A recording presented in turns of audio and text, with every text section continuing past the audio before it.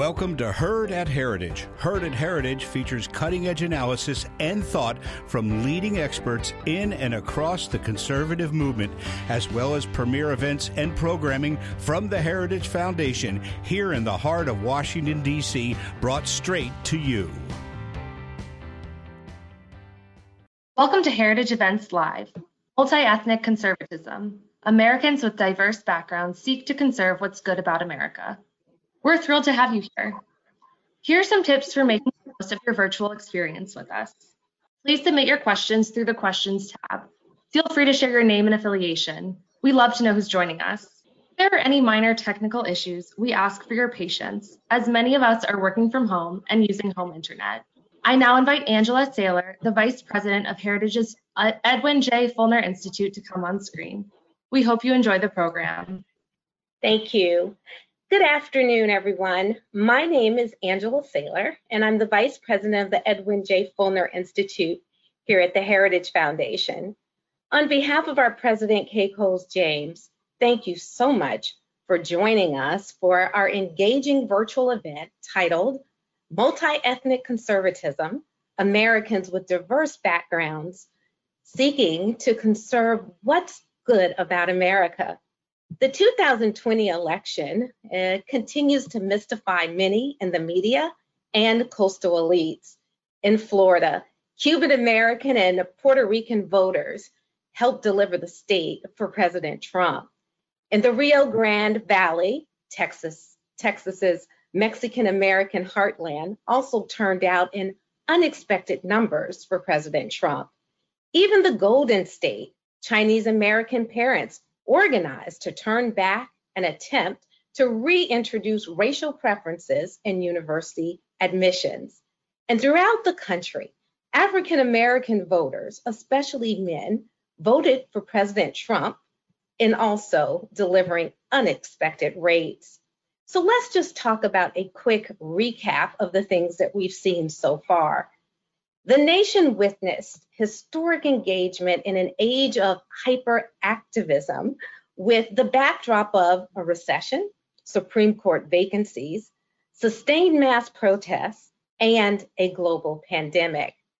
We have seen the highest voter turnout since the 1900s, with 83% of registered voters believing it really matters who wins, as compared to 50% in 2000.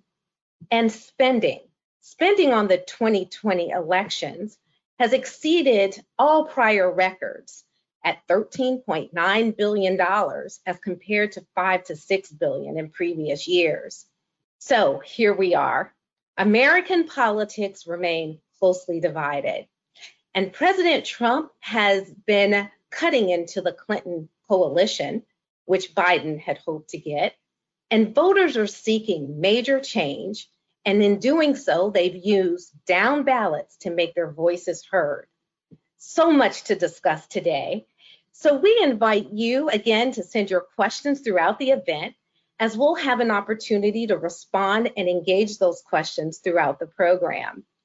Today, our distinguished panel will give us their perspectives on what's happening and why, and an analysis of whether identity politics has become the biggest loser of the 2020 election.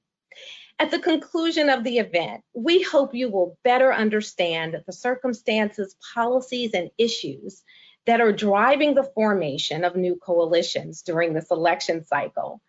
And we hope that you will understand what's required to nurture the new coalitions through policy engagement, and finally, how to sustain the relationships and expand our reach. Ladies and gentlemen, our featured guests include the Honorable Francisco Canseco, who's the Director, Election Protection Project for the Texas Policy Foundation. He is a licensed attorney who formerly served in the U.S. Congress representing the 23rd Congressional District of Texas. The former congressman served on the House Financial Services Committee and authored legislation for a constitutional economy, promoting border security and challenging EPA overreach. Our second guest, Ying Ma, former communications director for the No on Proposition 16 campaign, and author of Chinese Girl in the Ghetto. Ying is a policy expert and communications professional who serves as a member of the Board of Advisors for the Clare Boothe Luce Policy Institute, and she's also a contributor to Fox News Opinion, NBC News, Think, The Washington Examiner, and The National Interest. Our third guest is Lenny McAllister, who is the CEO of the Pennsylvania Coalition of Public Charter Schools and a senior fellow for the Commonwealth Foundation. He has spent years working in both state and national politics, the civil rights community, and extensive work in the media. Lenny makes regular appearances on Radio New Zealand and Sirius XM Radio, in addition to CNN, MSNBC, and Fox News.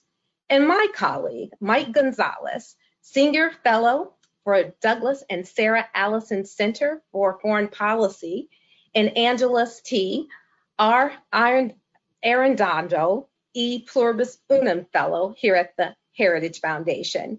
Mike is also the author of The Plot to Change America, How Identity Politics is Dividing the Land of the Free.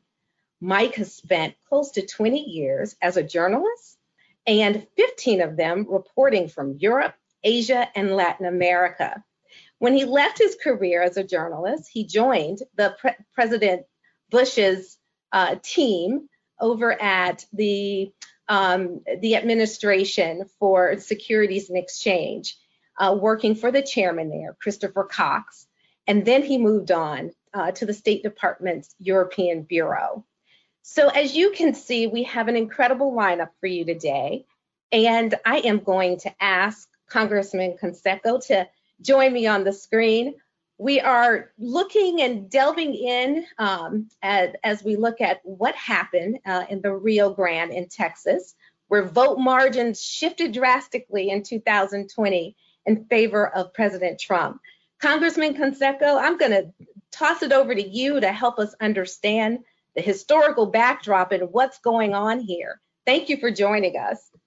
Thank you, Angela, for having me here. And I hope I can shed some light on what happened here.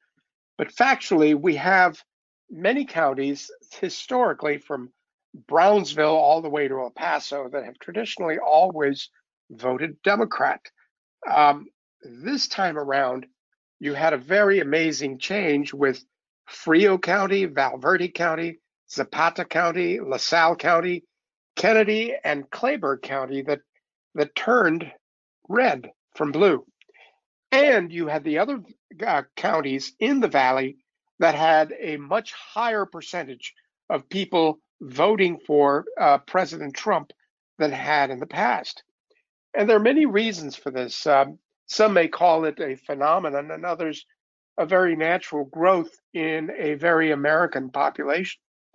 We have to look at a little bit about the history of this whole area. And not to bore you with history, but the idea that many people started coming into these areas back in the early part of the 18th century under the Bourbon reforms. People colonized a lot of the ranch areas along the river and set up communities and set up churches and populations there. Later, as time went on, you had a war with Mexico, two wars with Mexico, one of them for the Texas independence that did not gain south of the Nueces River, but yet there was a lot of friction between the Nueces River and the Rio Norte del Bravo and the Rio, what we call the Rio Grande. In 1846 through 1848, you had a huge war with Mexico that conquered a lot of those areas there, and populations that needed to decide whether they're going to be American or whether they're going to be Mexican. Those that did not have land moved to the other side of the border. Those that had land stayed on the northern part. As time went on, you had railways coming through there. You had a lot of traffic going through there. During the Civil War, the river was very navigable and helped the Confederate States get their cotton out to Europe, etc. But these populations, especially in the valley, a lot of the Mexican or Hispanic populations were either workers in the fields or there were merchants in the city. After the Mexican-American War in the 1840s, you had a lot of them sort of becoming patrons of a lot of the landowning Anglo people that lived in that area. But coming to recent days, post World War II, you had a lot of them that adhered to a patron system, neighbors or opinion leaders or mayors that controlled the population and told them how to vote and told them what was best for them. Over the years, they grew tired of having these empty promises not fulfilled. You had a huge amount of commerce and trade coming through there. The port of Laredo being an example as the biggest land port in the nation, with tons and billions of dollars of goods crossing through that border. At the same time, in areas like McAllen and other areas there, you had businesses growing, both from Mexican populations that went into those areas and saw it convenient to run their business out of the United States because it was easier to do business in the United States and with a greater trade through the North. So what you're seeing is people realizing that their lot is with an American way, a seeking of an American system. With Donald Trump, I think what happened is that it appealed to a lot of these people that there was a certain sense of machismo in the president in getting things done and really serving the people with palpable, tactile facts of what he did on the ground in order to improve the lot economically and socially with a lot of these people. Going forward, I think that what you've got is an awakening of a population that was otherwise somewhat controlled, even though I don't mean to sound it insulting, being told that one side is just a lot meaner and not as kind as another. And I see that my time is up, but the idea being that they are now beginning to embrace more fully their Americanism. Thank you so much, Congressman. We're looking forward to being able to peel back the onion on the information you shared a little later in the program. But I want to continue to bring our other guests to make their short presentations so that we can have that more robust conversation. You know, identity politics will only go but so far. And Ying Ma is going to give us insight on how Proposition 16, an affirmative action proposal, failed, and the opportunities for conservatives to capture an audience with Chinese voters amid the community's rejection of the liberal establishment in California and their progressive agenda. Ying, welcome to the screen. Well, thank you very much. It's great to be here with all of you, and it's always great to be at a heritage event. Could I get the first slide, please?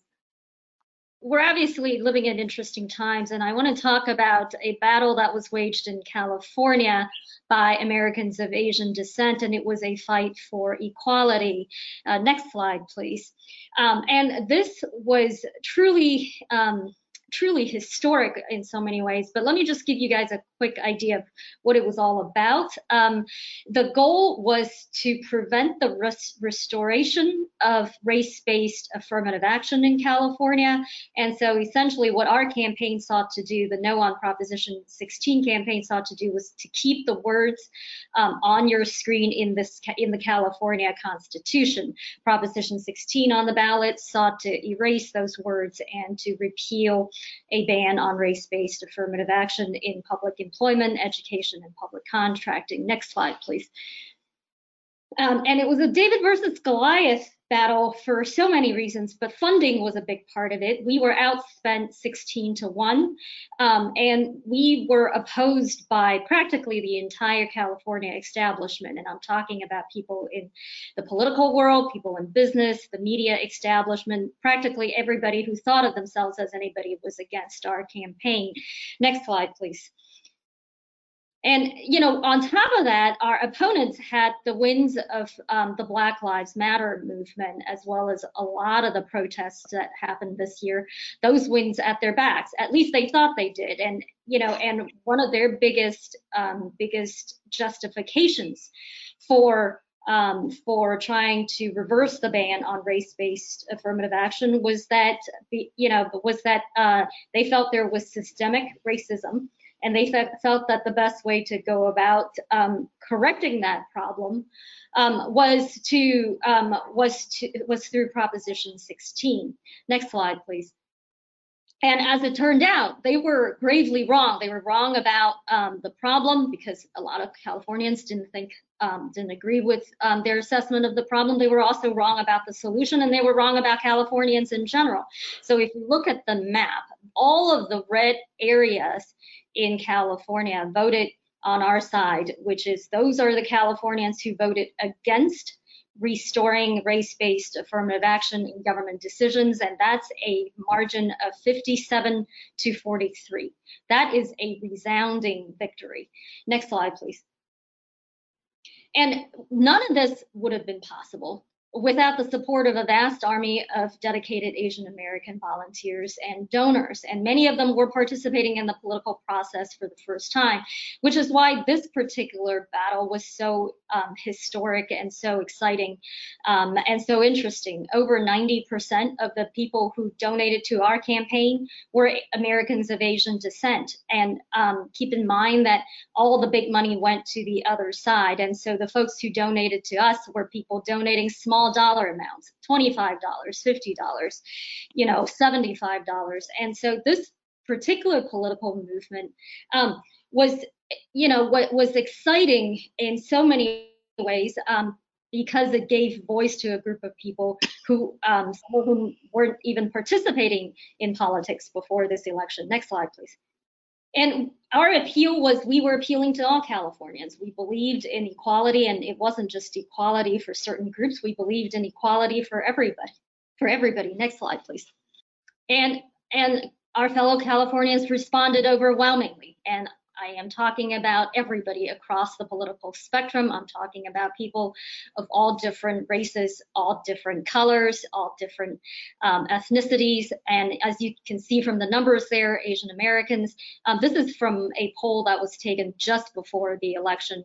So, you've got a breakdown of Asian Americans as well as Latinos, as well as whites and blacks. But this victory took place all across the political spectrum, across different ethnic groups. Next slide, please. And in many ways, this was a rejection of a number of long-standing Asian American groups that have for decades failed so spectacularly at serving the people they claim to represent. These groups didn't really speak the language of the people that they claim to represent, and they didn't spend a whole lot of time getting to know their concerns. They just very much thought that they knew what was best for the people they claimed to represent. And this was a resounding rejection of those types of so-called civil rights organizations. Next slide, please.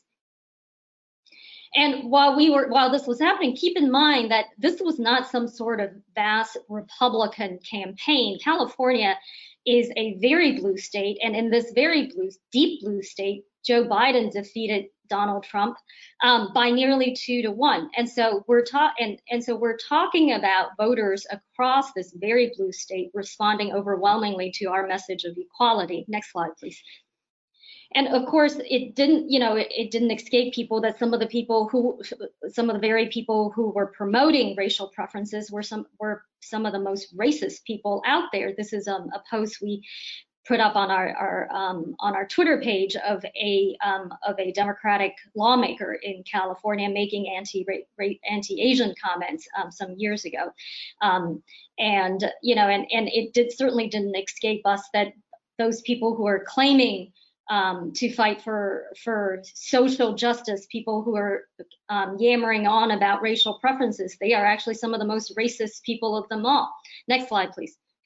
And so since we have a limited amount of time, I think, so this is a picture from one of our rallies, and what I want to, do is just congratulate my colleagues again, congratulate our volunteers and donors again. This was truly an effort by the people, of the people and for the people. We had very few resources, and we fought the battle, and it was against great odds, and we prevailed. And it was a group of people who stuck their necks out and they fought for a fundamental American ideal, and it was the ideal of equality.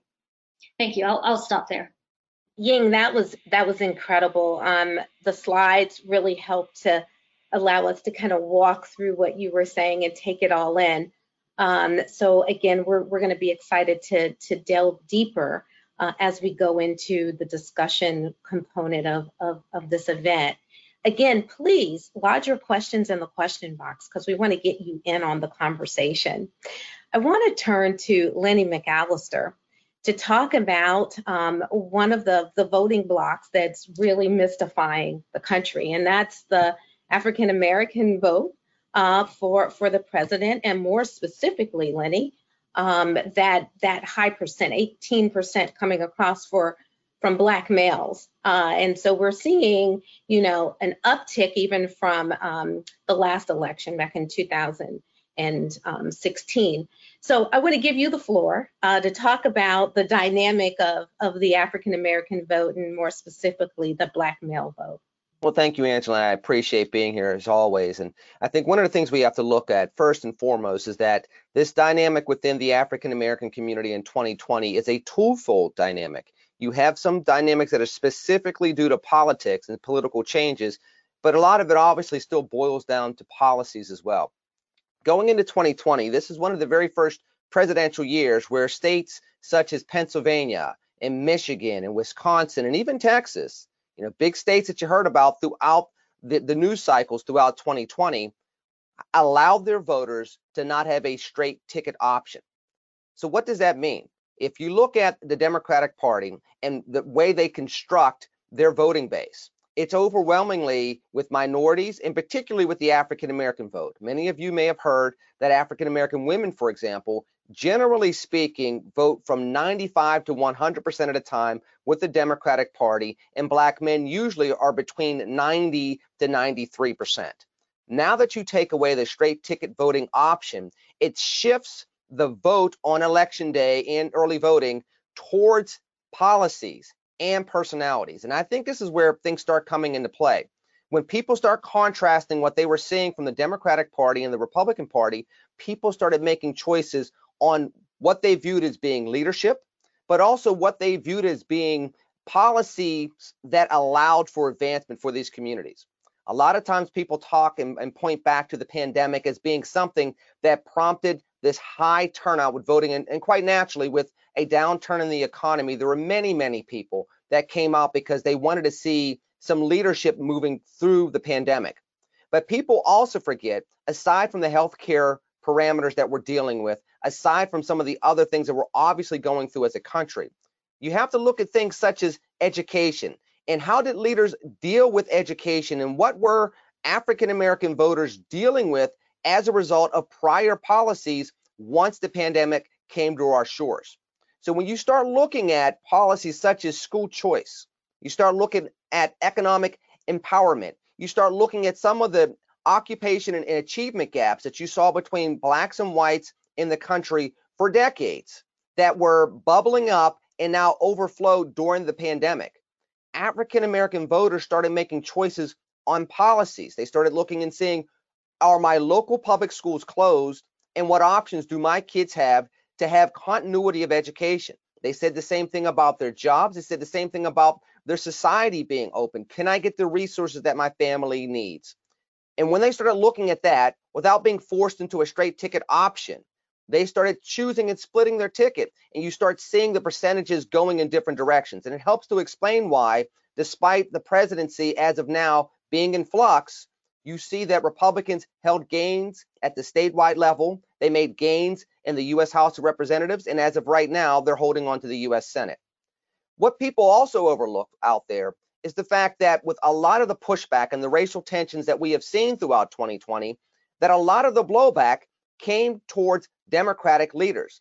A lot of times people point to examples such as Joe Biden saying, "You ain't black," in regards to his interview with Charlemagne the God in the late spring, in regards to him taking for granted the black vote and the pushback he got from the black community. That there were other black celebrities that said we need to broker both sides and our vote should not be taken for granted moving forward. Well, when you look at the protesters in the streets, the Black Lives Matter movement and other protesters that were pushing back on some of the status quo throughout 2020, again, in part because of the pandemic, they weren't necessarily pushing back just on the Trump administration. They were pushing back on their local police chief, who more often than not was appointed by a Democrat. They were pushing back on their local mayors. They were pushing back on their local city councils. And you saw this from my hometown of Pittsburgh all the way to the West Coast in places such as Seattle and Portland. Why is this significant? Because people are now looking at the personalities that are leading them. And when they're finding themselves dissatisfied, they're looking across the political and policy spectrum for solutions. The pandemic exacerbated this, and it prompted black voters, and as we have seen, roughly 18% of black male voters, to seek a different option and create this emerging new constituency that both sides of the political aisle needs to address. And for those that are looking to purport policies such as school choice and economic empowerment and the like from a pre-market perspective, there's new opportunity there. As we move into the new reality of what we're going to have in 2021, we have to ask ourselves, what are people looking for moving forward? And that more often than not, African Americans gravitate to some of the policy proposals that we've had over the years, particularly when it comes to education, the economy, healthcare, and equality.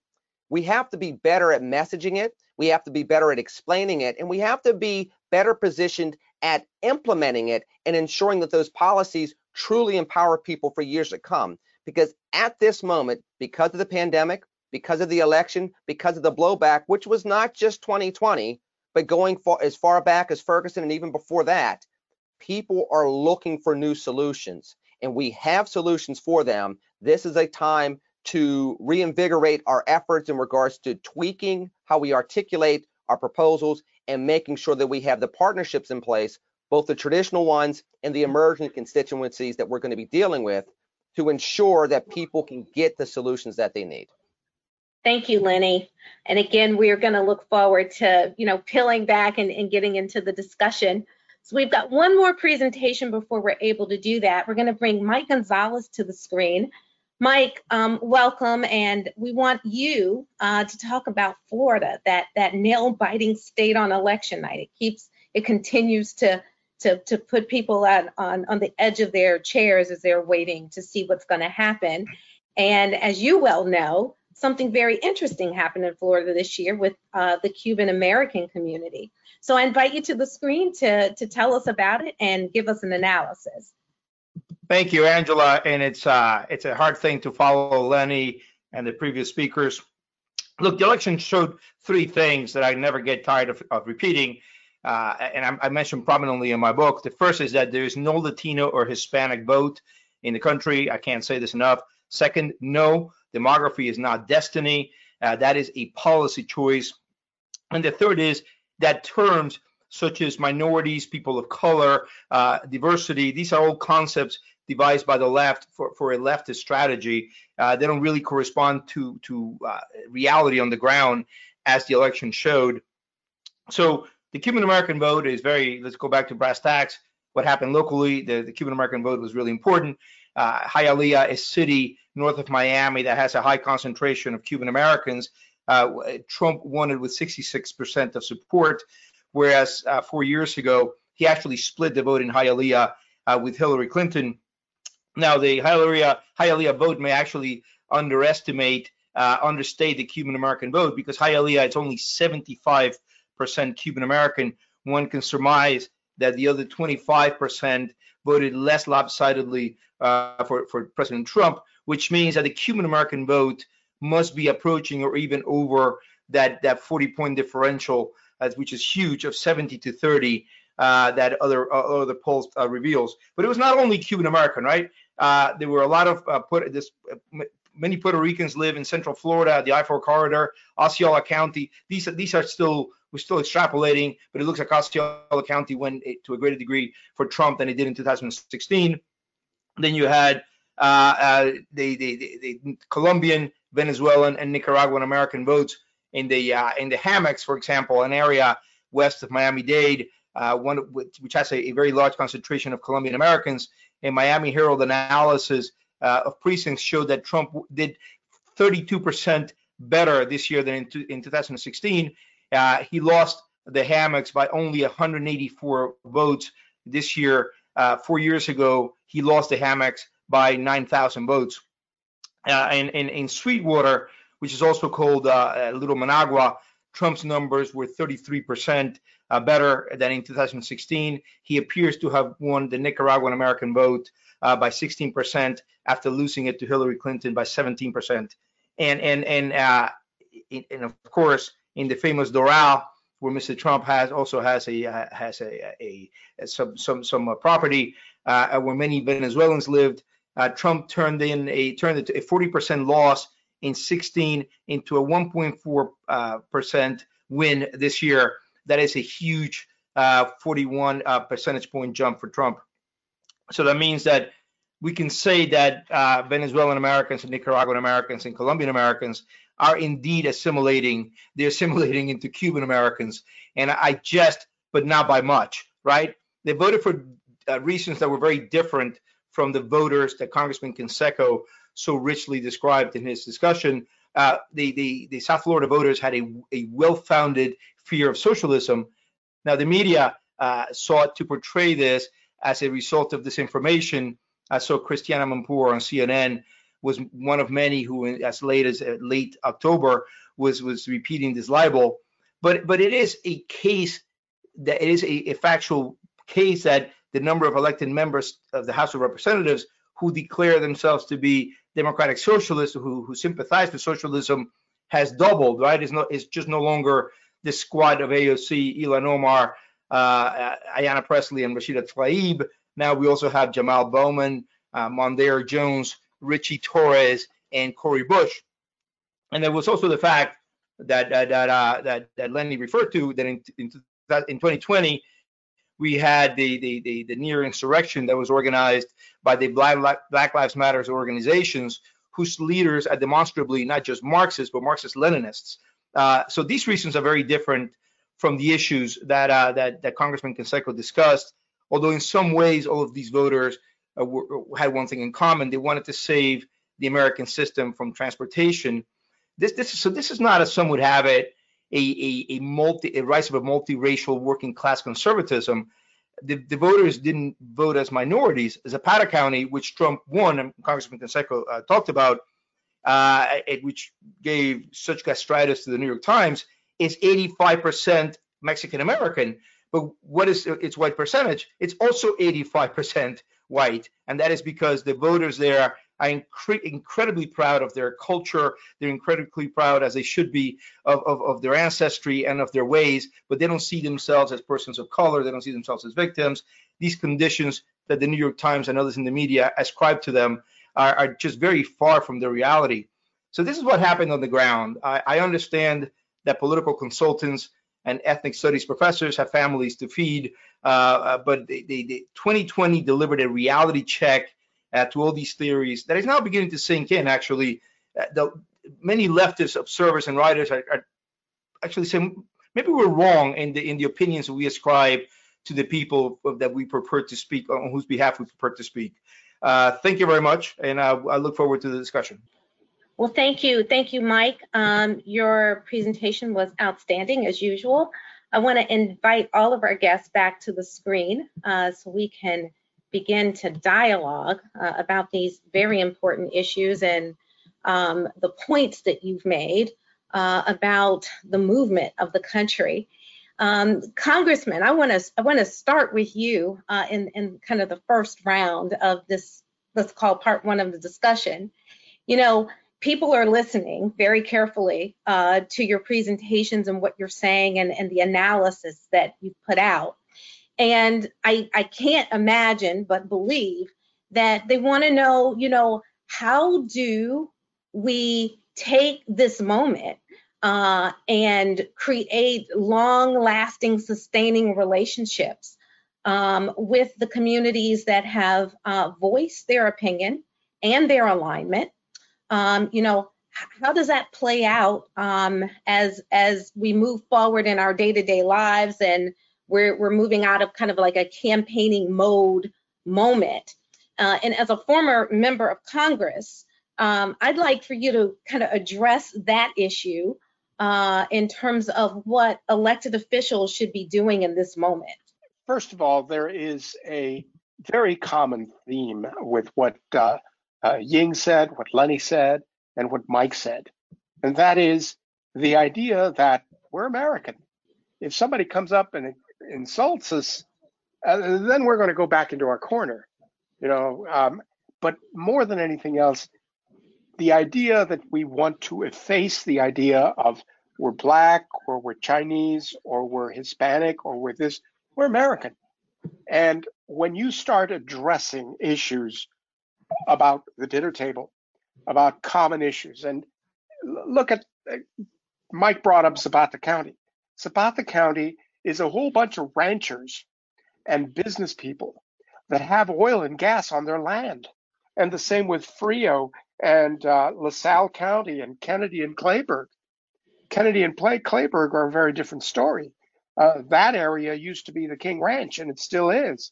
But a lot of the people that used to work on those ranches have now married into the King Ranch families, and they're part of the team.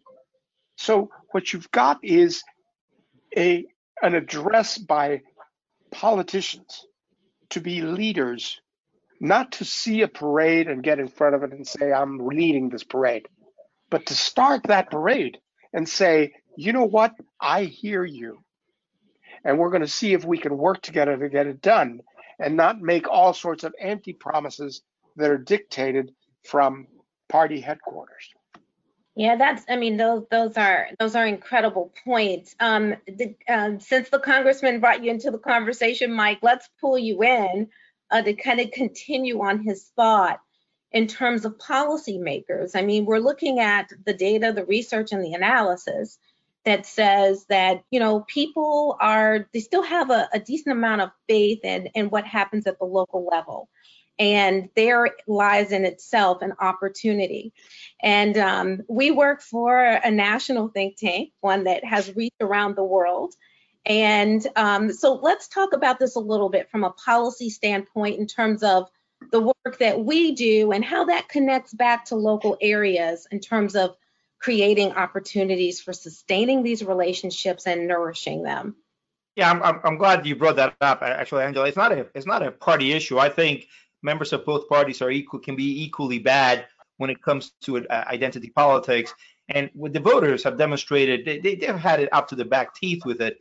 There's a whole range of policies from affirmative action, racial preferences, to the use of the disparate impact doctrine in the administration of policy that deal into this, the creation of groups, of ethnic groups through the census process, of minority groups through the census process is another one.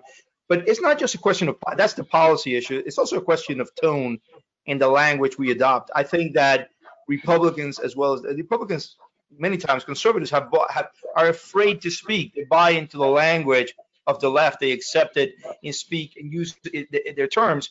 So what I try to do with my writing is to, Milton Friedman said you have to create the right environment where even the wrong politicians will do the right thing. So I try to create an environment where people dispel myths about it. But I think that's the great thing about this election is that, oh my God, heads exploded at the Washington Post and the New York Times when they saw this. And literally, their hair was on fire. I'm surprised that the building did not catch fire because the voters said, no, we're not who you think we are. If the politicians understand this, I think it would be a very, very good thing as well. Thanks a lot. So Lenny, just kind of picking up on where Mike left off, I mean, you have been an integral part of the workings of civil society through a state think tank and in your new role with really, leading the charge with school choice. Talk a little bit about this moment in terms of capturing. I mean, we've been here before where you see some movement. I think there's a really unique story this time in 2020 and a lot of surprises. But talk about that a little bit from, the work that you do on the ground and, participating on the national scene and going back to the local community and what you think this moment holds for opportunity. I think what we learned in 2020, Angela, is that you can either have reactions or relationships. And when you look at identity politics, it's more going through the mode of reaction. Somebody feels a particular way, they're from a certain group. I need to react to that in a way where I can show that I am at least engaging it. When you have relationships, you can understand who people are, what makes them unique as their type of American. Whether you're a Latino American or an African American, you can understand that, but still embrace both the first half of the hyphenation, but more so the second half of the hyphenation. And then from there, with relationships, craft the very specific solutions. In our instance, it's school choice, but it also boils down to criminal justice reform and making sure you have the economic empowerment, making sure that people have the access to healthcare in a way that's affordable and sensible. Talking about all those things from those different perspectives takes relationship. And one thing that we did learn is the fact that the left was able to react better to some of the diversity in America, but they didn't have the relationships that they thought they did, which is why you saw the protests across the country. New York City, Washington, D.C., Pittsburgh, Philadelphia, Los Angeles, Seattle, Portland. These are run by Democrats, in some instances, upwards of 100 years worth of being run by Democrats, because they were used to reacting. And then the reaction from the other side of the political aisle was, we're going to react by not engaging. The moment allows us to say, do we want to have relationships? Because the relationships allow us to deepen what we do on a regular basis, find really empowering policies, and then actually win the future, not just engage it for the sake of optics. Yeah, absolutely. That the relationship component of it is really the human spirit that you're talking about. Ying, I want to pull you in. You've done such incredible work on the ground. Your reputation is just incredible across the board. And you saw in California, and I thought it was really neat how you were emphasizing, look, this is a blue state where this movement has taken place. So with your activism and your leadership and your connectivity, across the country, what does this moment say for being able to capture into the spirit of what happened in California? And where I really want to go here is that, you talked about the Asian American community, you talked about Chinese Americans, but one of the charts that you put up showed a rejection of that proposition across communities. So in this moment, where's the opportunity to begin to thread the needle and bring more of those people together and show them how to be a voice on other issues that they may have a common viewpoint about? Let me preface my response by saying I think my reputation's only intact because Mike Gonzalez has not badmouthed me, despite all my flaws. So I am certainly grateful to him as well. Angela, I so appreciate your question because I think that chart that I put up, of people from different parties, from different races rejecting racial preferences, that is key. So even though what I was describing in my presentation was very much about the political awakening of Asian Americans, particularly recent Chinese immigrants in California. I think that the success was possible because the concept of equality that we were fighting for resonated across the board with Californians, all from all walks of life. And if you take a closer look at those numbers I showed, about half of the Latinos who were polled right before the election said they were going to vote against Proposition 16. And this is one group of people that the entire California sort of far left establishment said that racial preferences are supposed to serve. And that so in other words, you had a huge group of a huge swath of Latino voters across the state who rejected that viewpoint. And one of my favorite digital ads that our campaign put up was by a very staunch Latino supporter of ours, and I liked it, so much because he said in a short 30-second ad, we don't need permission from the government to think for ourselves, to act for ourselves. We don't need you to judge us by these immutable characteristics. So I'm paraphrasing, so that's not an exact quote, but that's the gist of it. And I think, I think that's a mentality that is so admirable, that resonates with so many people. And I think, even though Chinese immigrants who come to this country, particularly recent Chinese immigrants, might have very different experiences compared to Latino immigrants, I think that this concept of, we can act and think for ourselves, that is one theme worth exploring in the days and years ahead. Another theme that I think is very important for those people who care about equality, for people who reject racial preferences, is that the cross-party pollination was absolutely key. In another very reputable poll that was done in California, about 63% of independents said they were going to reject racial preferences, and they said that right before the campaign as well.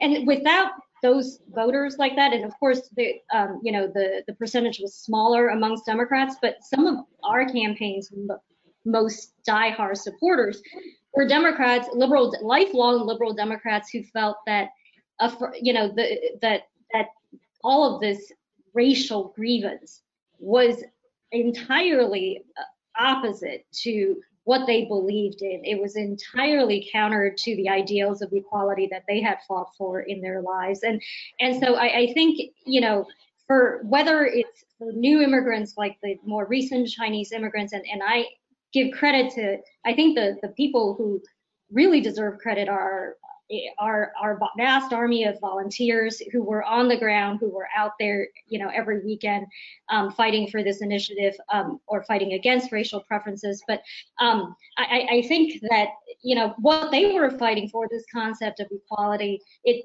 probably meant something a little different from them to them, but at the same time, it resonated with all kinds of other people across the state. And we should absolutely remember that, that this is that those people who may not be traditional allies, that, don't count them out. That these values are American values. Don't assume that someone is of a particular party, that they somehow ought to be just cast aside.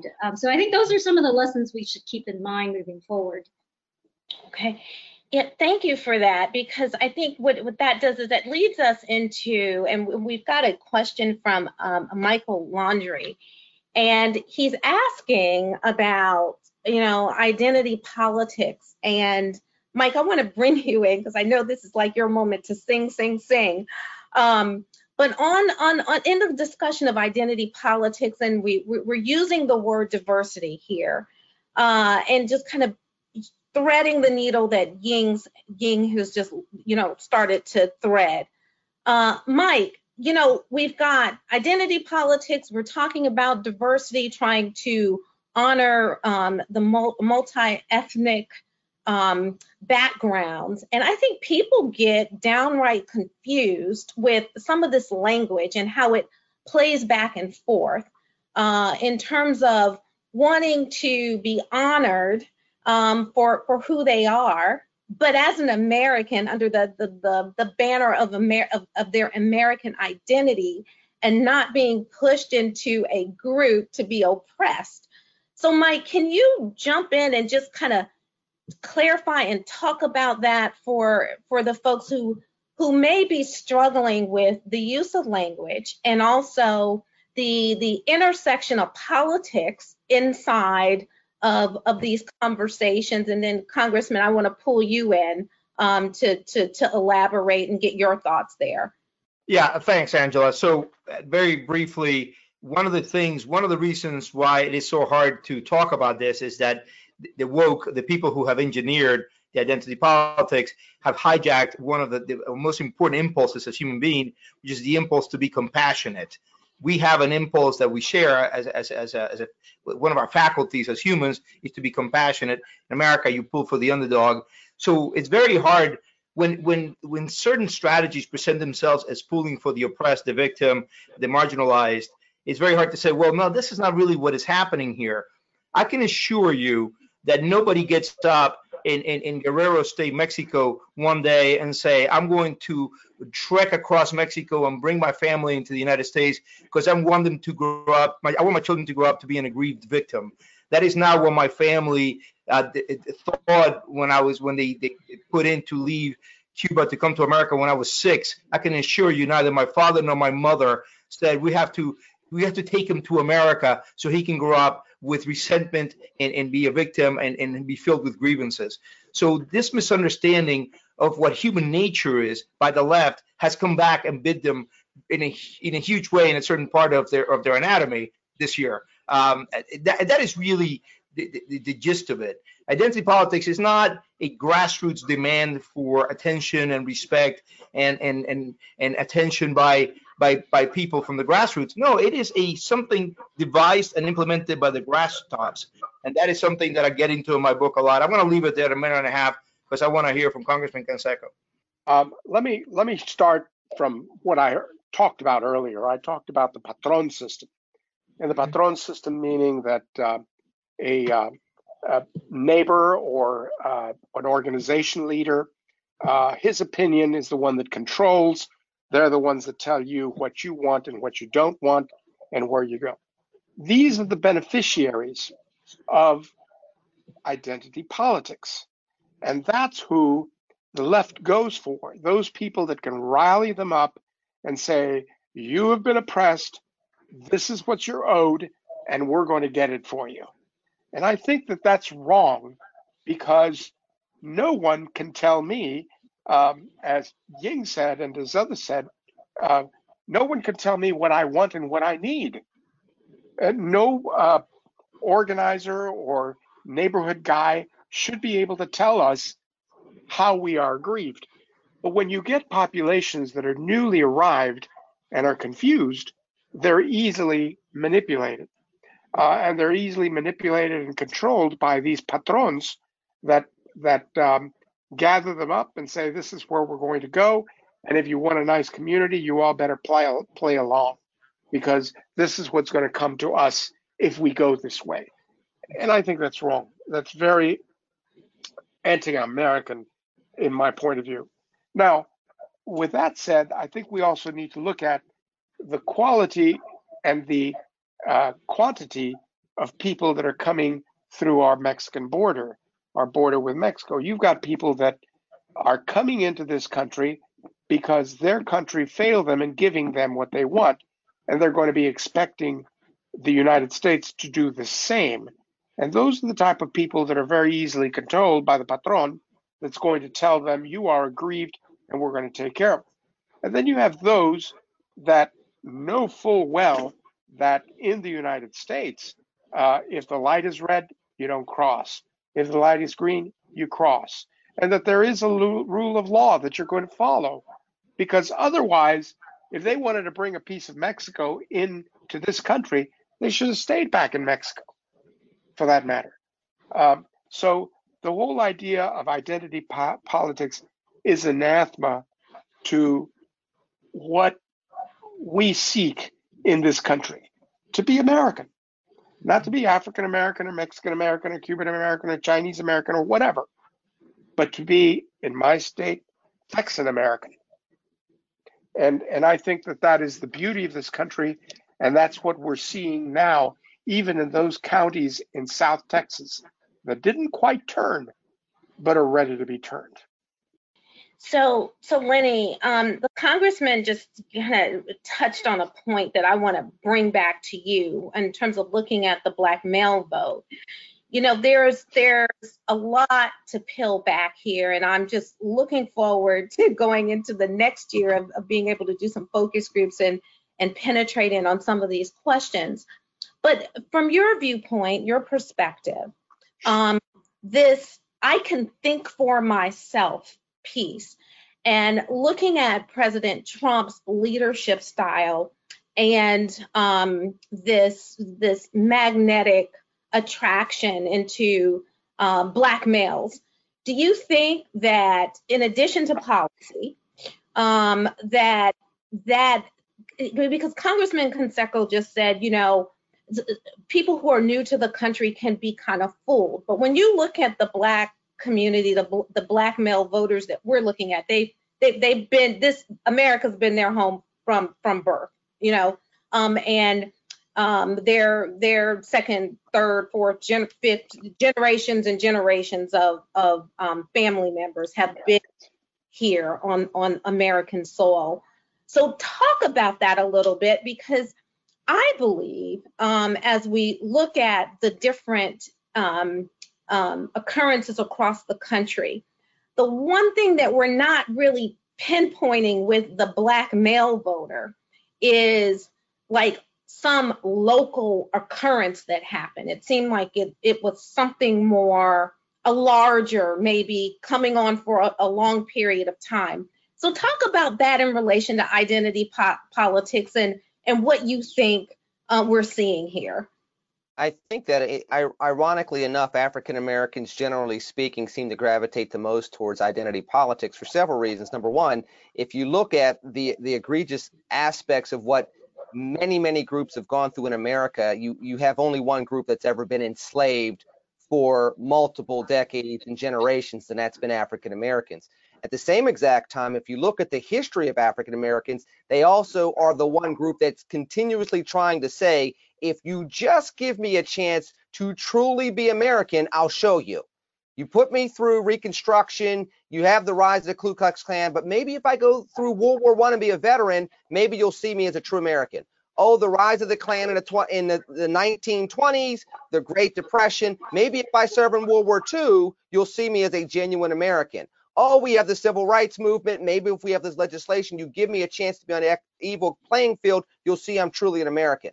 I think sometimes people get it misunderstood that even African Americans always want this reality of identity politics, when in fact, if you look at the history of African Americans has always been, if you give me the opportunity to show you that I'm just as an American as anybody else, that I want to do that.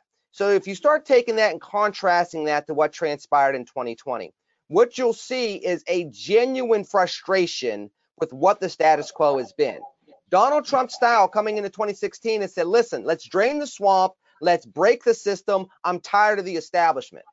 If you look at the pushback that you've been seeing from particularly Black males from Ferguson, if you go back as far as Rodney King in the 1990s on through for 25 to 30 years, it's listen, we have tried to do it in a peaceful, nonviolent way. We've tried to do it through the political system. We've tried to be patient.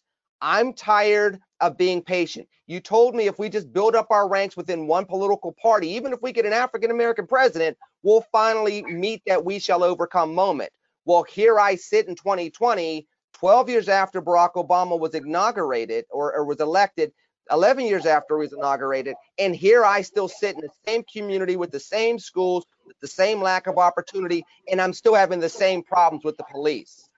They've said enough's enough. So when you start looking at style and tone, you have people that are trying to leverage the frustration of what they've had to go through with identity politics to get back to the altruistic goal and theme that there's been throughout the history of African Americans, which is simply, if you give me a chance to show you that I'm an equal American, I will gladly be an equal American, whether it's being an Olympian, being a veteran, being a teacher, or being somebody that's working side by side with you every single day.